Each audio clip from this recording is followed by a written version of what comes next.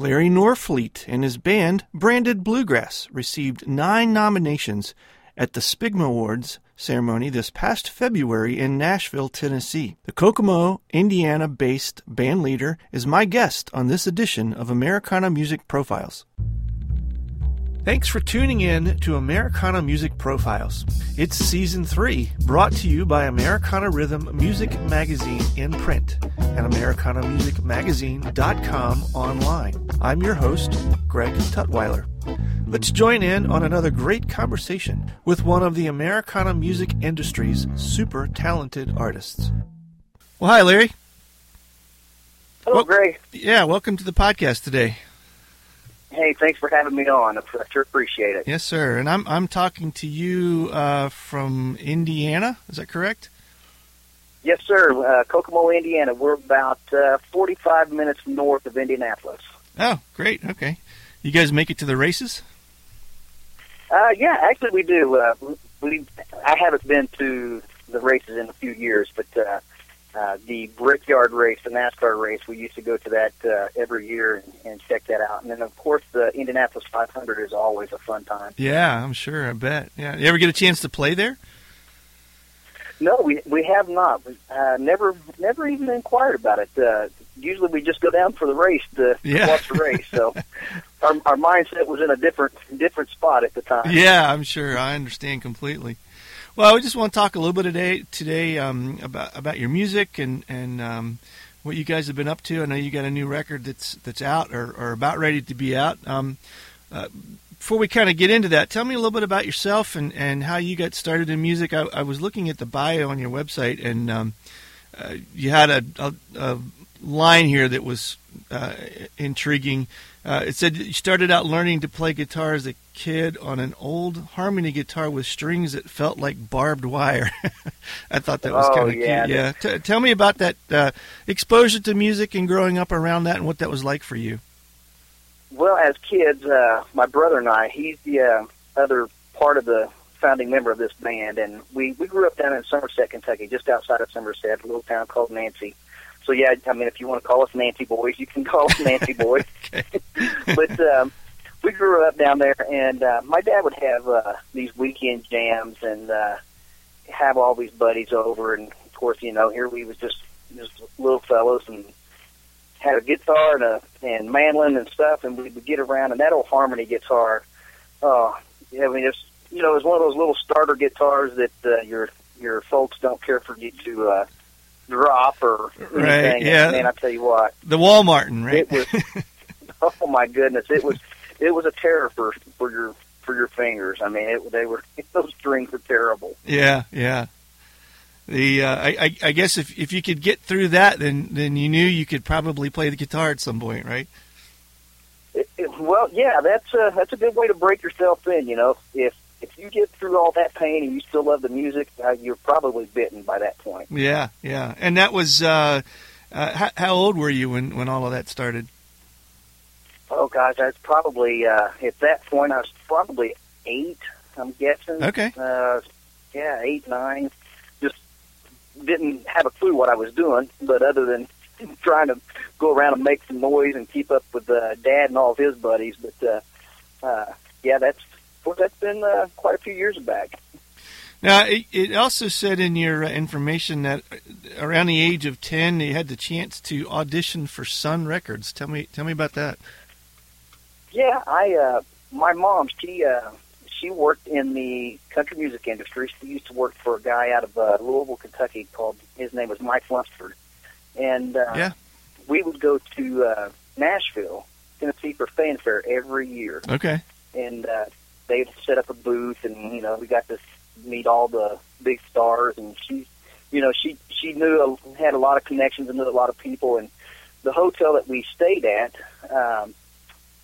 Sun Records was doing having an open audition at the time, and so I thought, what the heck, you know? So I went in with my guitar and sat down, and I think I played, if I remember right, I played House of the Rising Sun and I believe Tom Dooley. Okay. At age 10, did you really have any idea of of the history of Sun Records and what that meant to get a chance to do that? I didn't have a clue. Okay. Not a clue. Yeah. And I ended up not being the next Justin Bieber, I wasn't that guy. So,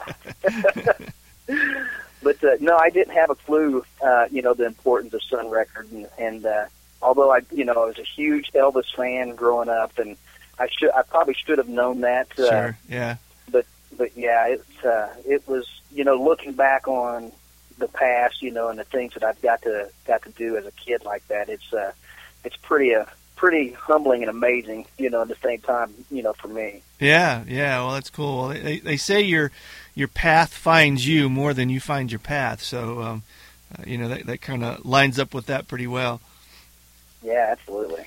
I think you said that in the early days for you, it was more along the lines of country. At some point, you kind of found your way into bluegrass. So tell me how your career in bluegrass began. Okay, well, we, like I said, my mom, she worked in the country music field, and we was actually exposed to Jim and Jesse. They actually had a booth right next to my mother's booth. It was for Mike Lunsford. Uh-huh. So we got to sit down with Jim and Jesse, and played some music with those guys at Fanfare, and I believe that's probably what rooted it. Mm-hmm. And we got to play with Randy Franks. I don't know if you know who Randy Franks is, great fiddle player, and also Mike Snyder. So being exposed to, the banjo and the mandolin and stuff, Fanfare is probably, what attracted us to the music. And then we lived in Indiana at the time, and with my mother, moved up to Indiana when I was 12 years old. And, with Bean Blossom, the big Bill Monroe Mecca Bluegrass Festival, right. We would go down and attend that. And, once you attend a bluegrass festival, if you got any inkling of, music in you, you have to be drawn to it. Right, sure, yeah. That whole festival environment is, it's unlike any other type of event, and you're right, it's very contagious. Oh, it is. It's a wonderful thing. The bluegrass community, that's a lot of people that I introduce to bluegrass. I just tell them, say, this is an extended family, and once they attend, they're, kind of hesitant to do it at first, but once they attend, it's, they're just full in after that. It's so inviting, and great people in the bluegrass community. Yeah, I agree. Yeah, that's awesome. So, this is all, I guess, pre-high school, high school days, playing in and out of bands at that point. When did it become something that looked like you wanted to pursue as a life thing? Well, my brother and I, we played all around Indiana and Kentucky with some bands, like I said, back in high school, and we then life set in on us, and we got jobs and family, and once, probably I'm guessing around 10 years ago, we decided to kind of make a little push at it, and then the more that we started pushing, the more we liked it, and I'm thinking it was 2011. We went and we did a debut CD. Mm-hmm. Even though we've been playing forever, we hadn't recorded anything. We did a debut CD titled Simple Days, and we recorded that down in Strunk, Kentucky, with Randy Jones, who was the mandolin player for Lonesome River Band. Sure, yeah. And we decided we'd make a little push at it. Loved what happened. We got some good airplay with that, and just things have just kind of taken off. We recorded a second CD and released that last year, and we recorded that with Clay Hess over at Hayes Studio Productions in Batavia, Ohio. Okay. And that has done real well for us. And since then, we've signed on with a booking agent publicist, which is Melanie Wilson with Wilson Pickens Productions, and man, it's been kind of a blur, kind of busy, and with how quick things has been going, and we can't be thankful enough for all the opportunities that's been handed to us. with all the hard work that Melanie's doing for us. Now, this are you guys now doing this full time, or are you still trying to hold down some jobs in the process of this? Right now, we're still trying to hold down jobs. We're my brother is getting close to where he can retire, and who likes working, right? Sure. So if he retires, I may just quit and let's say, hey, let's go do it full time and just hit it full force. Ride the wave while it's up, right? Absolutely. With the momentum that, the way things are going right now, we just came from Stigma out of Nashville, and we was nominated for 9 different awards. And, that's awesome. I saw that. It's just, things have just really been going well for us, and, it's just, we're blessed, and, it's been humbling, exciting, it's kind of baffling, Yeah. We just wanted to make a little go and, just kind of get out there a little bit. And, now we're just kind of getting out there further than what we had ever expected. Sure, we got a show coming up this weekend. Matter of fact, we leave Friday morning for Purvis, Mississippi, and have a show down there. And we'll be going to Arkansas later on in the year, and all over Indiana and Ohio. And it's pretty exciting. Yeah, so you guys got a pretty full schedule right now then. Yeah, and it just we keep getting calls daily, for events, and it's really, we're blessed. Now the album, the current album, if I've got the name right, it's called Most Welcome. Is that correct? Yes, sir. Okay, and that's the one that's out now that you recorded a little while ago. Is that right? Yes, that's the one we recorded with Clay Hess. He did the recording and producing of that album. Yeah. So that's the current one out. What's is there another one in the works? You guys got something else coming up? Yeah, we're actually since things have been really taking off. We've met some really awesome writers and producers that have been fishing music to us, as well as I do some writing myself, and we're been talking and getting the music ready for the next project, and going to try to plan on getting in the studio probably in the summer, maybe in the fall, and see what we can do with this next one. Yeah. You mentioned writing, and did you write some on this current album, or some of those tracks yours? Yes, on the current album, I believe there's 4 originals that I wrote. And then the title track, Most Welcome, was written by a good friend of mine, Steve Jackson.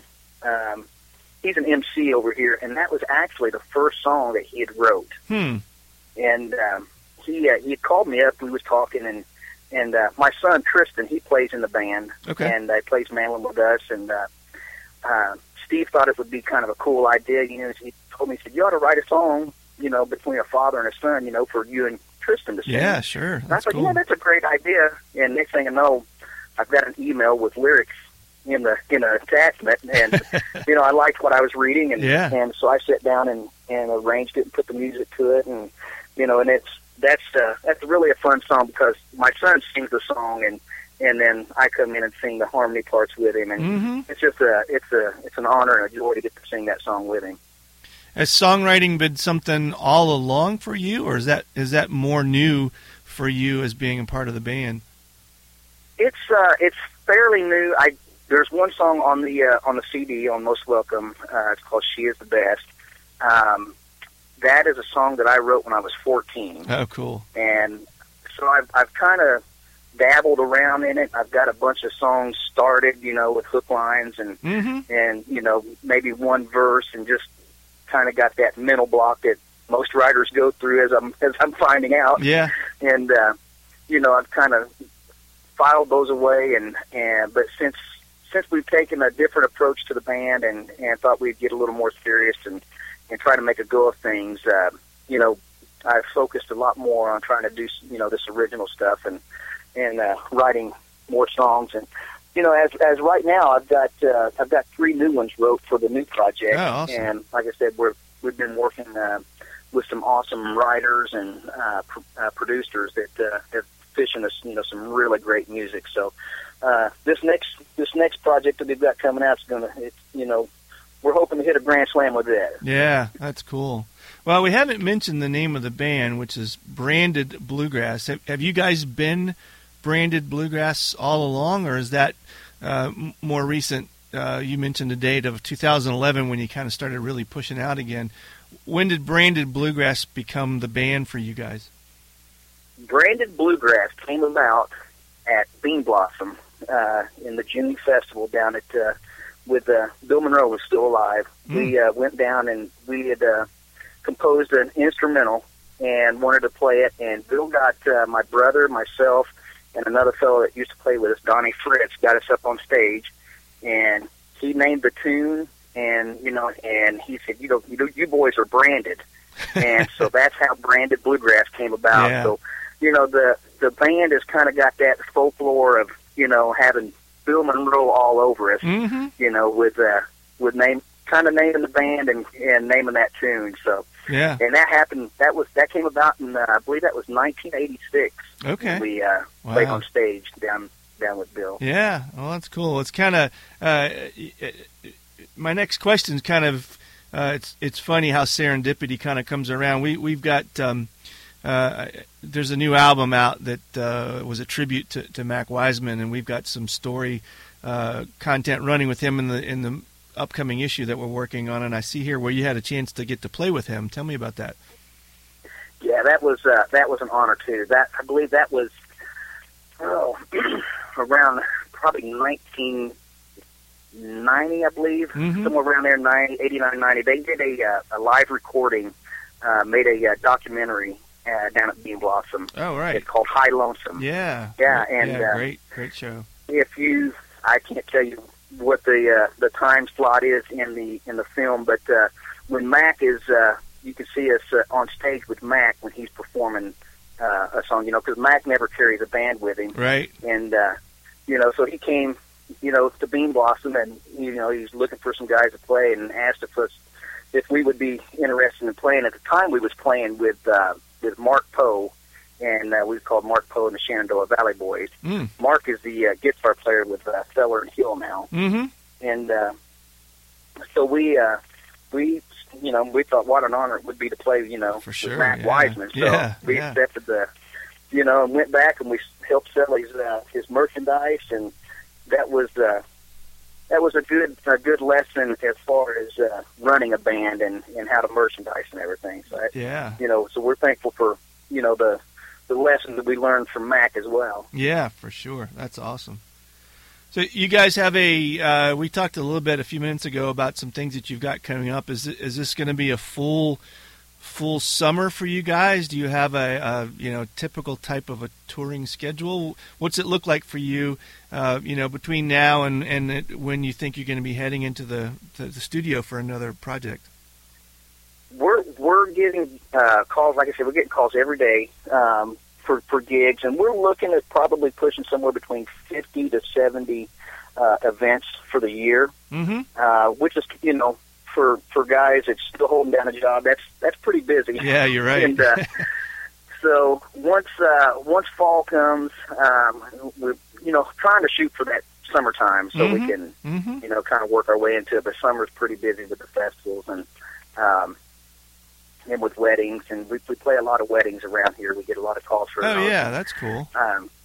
Yeah, so you're in the Midwest up here, and who would have thought a bluegrass at a wedding? But we have a lot of fun when we go to these go to these weddings and play, and it's just and it's an honor to be part of someone's special day like that, and to get an invite to, hey, will you come play my wedding is it's a great thing. But yeah, we're looking at a pretty full schedule, and so it's probably going to be closer to the fall when we get into the studio, get everything ironed out, and get our music down good and tight where it'll be CD ready. Yeah. Well, that seems to be a new trend of young couples hiring bluegrass bands, and I think it speaks to the popularity of string music today, and not just bluegrass, but the roots and mountain jam type bands, all those types of music seem to really be resonating with the younger audiences. And, we've even seen that here on the East Coast, that a lot of young couples bring bluegrass and string-based bands in as part of the entertainment for their wedding guests, which is really cool because guys like yourself get to expose your music to people who may not tune in otherwise. And so it's kind of neat to be able to make some new fans. Yeah, absolutely. Absolutely. And that's being here in the Midwest, over on the East Coast and the South, it's probably a little more accepted, I guess is the word I'm kind of looking for. Being here, it's not as prominent as a genre of music, and so when we get a call, we're like, heck yeah, we'll come do it. Yeah. And it's just we have such a blast, and it's always a good time, and make a lot of good friendships out of that as well. So people want to get in touch with you. They want to get a copy of your CD. They want to reach out and learn some more information. What's the best way for people to get in touch? They can reach us on our website, brandedbluegrass.com. You can also find us on Facebook. That's another way to get a hold of us. Our CDs are available from the website, or you can also find those at CD Baby, and it's also available on iTunes. Okay, great. Well, thanks, Larry. I appreciate it. Good talking to you today. Hey, you too, and thanks for having me on, and, look forward to doing it again. If we get this new CD out, maybe we can talk again. Great. Love to. Thanks for tuning in to another edition of the Inside Track. We sure do appreciate you sticking around. Join us again real soon when we get together with another great artist and talking about their music. Have a great day. It's NFL draft season, and that means it's time to start thinking about fantasy football. FantasyPoints.com features industry-leading experts and prognosticators using proprietary hand-charted data to help you score more fantasy points. FantasyPoints.com is the place to go for whatever kind of fantasy football you play. Whether you play fantasy football, daily fantasy sports, or do a little bit of everything, Fantasy Points has the meticulously researched content to guide you to victory.